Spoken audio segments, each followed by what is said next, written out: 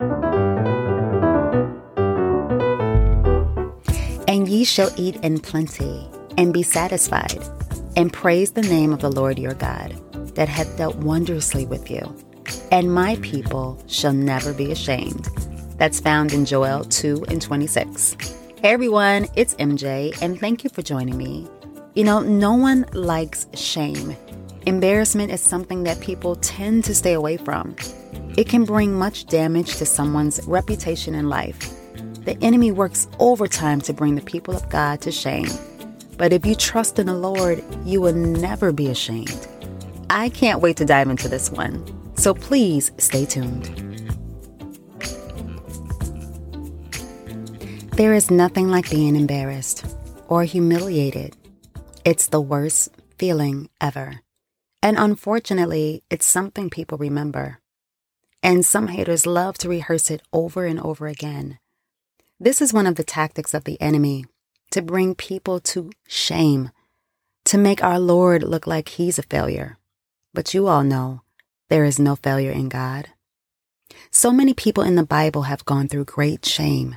You have Abraham, who was the father of faith, not being able to conceive a child. You have Rachel being very beautiful and well-favored, not being able to conceive a child. You have Leah, who was not wanted by her own husband.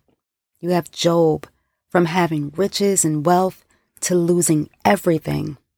You have Hannah, who was not able to conceive. You have Ruth, who left her land full but returned empty by being widowed. You have Samson, who was betrayed by his own wife and his hair being cut off. You have David, whose child died after his adultery with Bathsheba. And you have our Lord and Savior Jesus Christ, who endured great shame dying for our sins. We really emphasize on the pain, but what about the shame? Being stripped, being beaten, being mocked as the son of the Almighty God. But what all of these people have in common is that very beautiful and powerful things came from their shame. But before I go into that, let me talk about your shame. Maybe some of you are dealing with shame right now. Maybe it's sickness. Maybe it's marital problems. Maybe it's financial difficulties. Maybe it's family problems. And unbelievers who are not spiritual will question it. Where is your God? I thought he was a waymaker. I thought he was a provider. I thought he was a healer.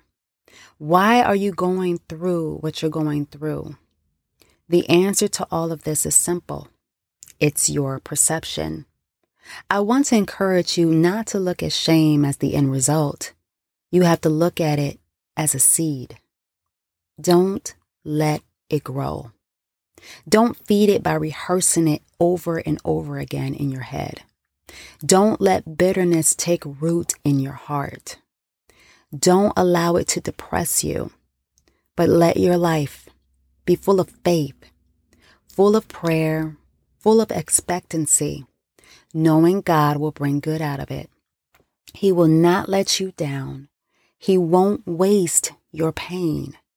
And he will not let his people be ashamed.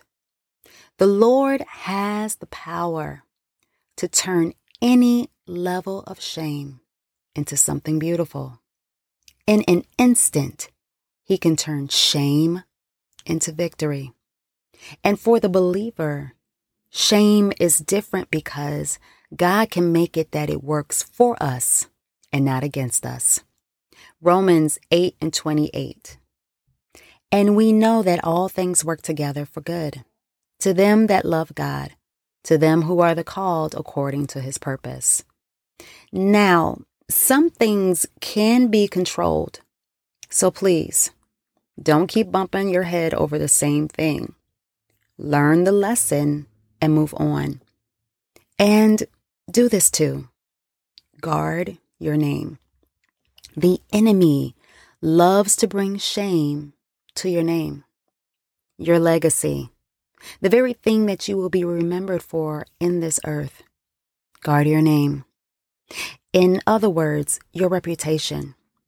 Don't let the enemy destroy all of your good deeds and works that have been done by one bad move that can mess up your reputation for life. You know, like Judas. That is the one that betrayed Jesus for 30 pieces of silver. Ended up taking his own life. It's unfortunate because Judas would have had great destiny over his life. But now, all he's remembered by is his shame. And people remember a shameful death. If you have ever been in an embarrassing place, you're not alone. But you can rejoice knowing that you won't stay there. Think of shame as the clouds in the sky that just pass. It could be a part of your process. It could be to keep you humble, to teach you a lesson, to awaken your spirit. And it could be to position you for greater. So you may ask, if I have to endure shame, how do I become shameless?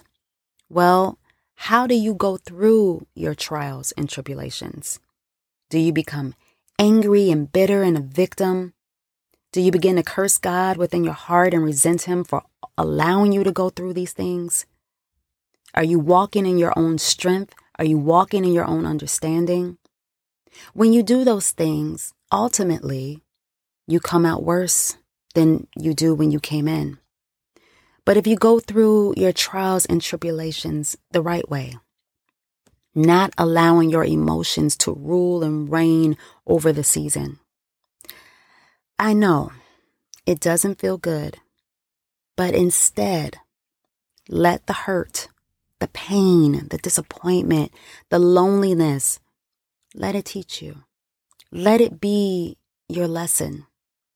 Submit to the Lord in this, knowing he will bring you through it. Surrender to the Lord's love. Rejoice that he allowed you to go through it. I know you all saying, what? Rejoice. Yes, rejoice because it was good for you. James chapter 1, verses 2 and 3. My brethren, count it all joy when you fall into diverse temptations, knowing this, that the trying of your faith worketh patience. What's interesting is, when you begin to look back on trials and tribulations that you've gone through, you will realize that you actually needed it to become the very person you are ordained to be, to fulfill the assignment you are purposed to do. You can't feed your flesh, but you must feed your spirit. With prayer, fasting, reading and meditating on the word. And when you do that, his light shows up and it reveals things, not in other people, but in you.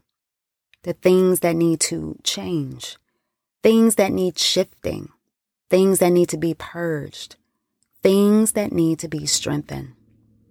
Jesus Christ, our Lord and Savior, our perfect example. Do we remember the death of Jesus?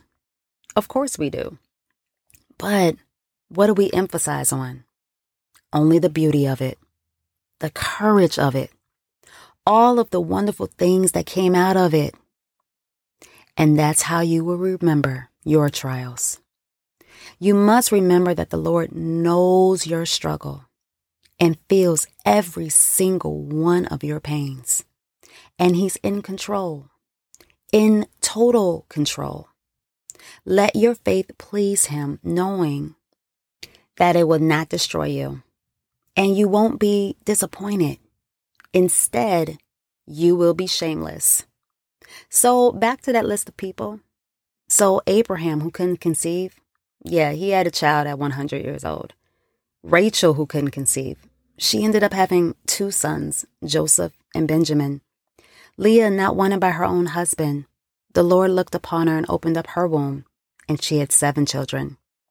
Job, losing everything, received double for everything that he lost. Hannah, not being able to conceive, God didn't just give her 1 child, but he gave her more than what she asked for. He gave her 5 children. Ruth, who lost her husband, ended up remarrying and she married a wealthy man named Boaz, and she became the great-grandmother of King David. Samson being betrayed by his own wife and his hair being cut off was used by God to take vengeance on the Philistines. David, his child dying after his adultery, was restored and blessed with a son named Solomon, who was the wisest man who ever lived. And our Lord and Savior Jesus endured great shame, dying for our sins. But he rose again, and all power was given to him, and he was highly exalted by his Father. So do you want to be shameless? Well, go through your trials right. Let them teach you. And I guarantee everything that the enemy has set up to bring you to great shame will bring you to great victory instead. God is in control, and he is strategic, and he is detail-oriented, and your life is in his hands. He loves you, and he never wants to bring harm to you. So if you trust in the Lord, you have no other choice but to come out better, and to come out wiser, and to come out stronger. When you go through your trials right, it's then and only then when you become shameless. I hope you enjoyed today's episode. Thank you so much for listening. If you have not already, please subscribe because there'll be many more inspirational episodes that will be coming your way. And don't forget, you can stay connected with us on social media. We're on Facebook as well as Instagram at Change My Life Podcast. Wow, who knew overcoming shame would change my life?